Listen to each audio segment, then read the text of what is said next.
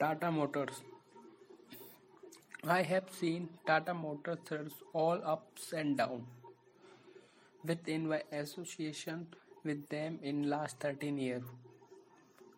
I have been thought the recession press in the automobile industry during 2008 to 2012 and also has been through the phase after Tata Motors acquired Jaguar Land Rover.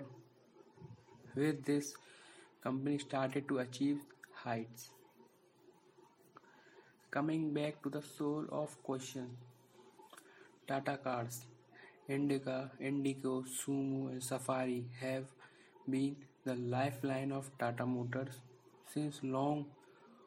Tata launched the India in 1998, the first fully indigenous Indian passenger car. Although initially criticized by auto analysts, its excellent fuel economy, powerful engine, and an aggressive marketing strategy made it one of the best selling car in the history of India automobile industry. These vehicles can win the face of taxi segments throughout the country. Tata Safari has been such a product whose charm never fade away.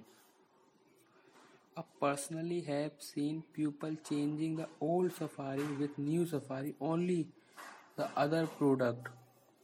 Now after the JLR, Tata Z was one of the most refined product the market and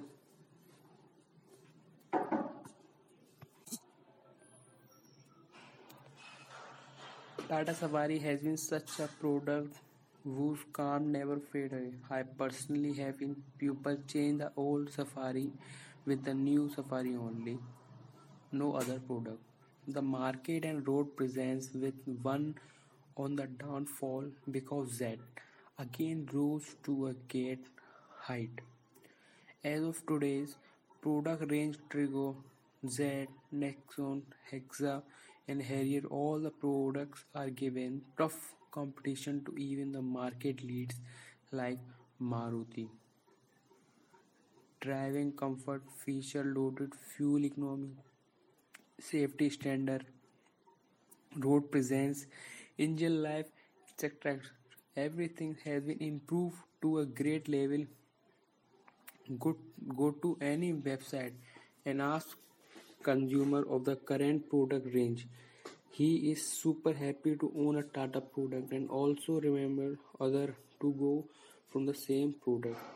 One major prop of the Tata car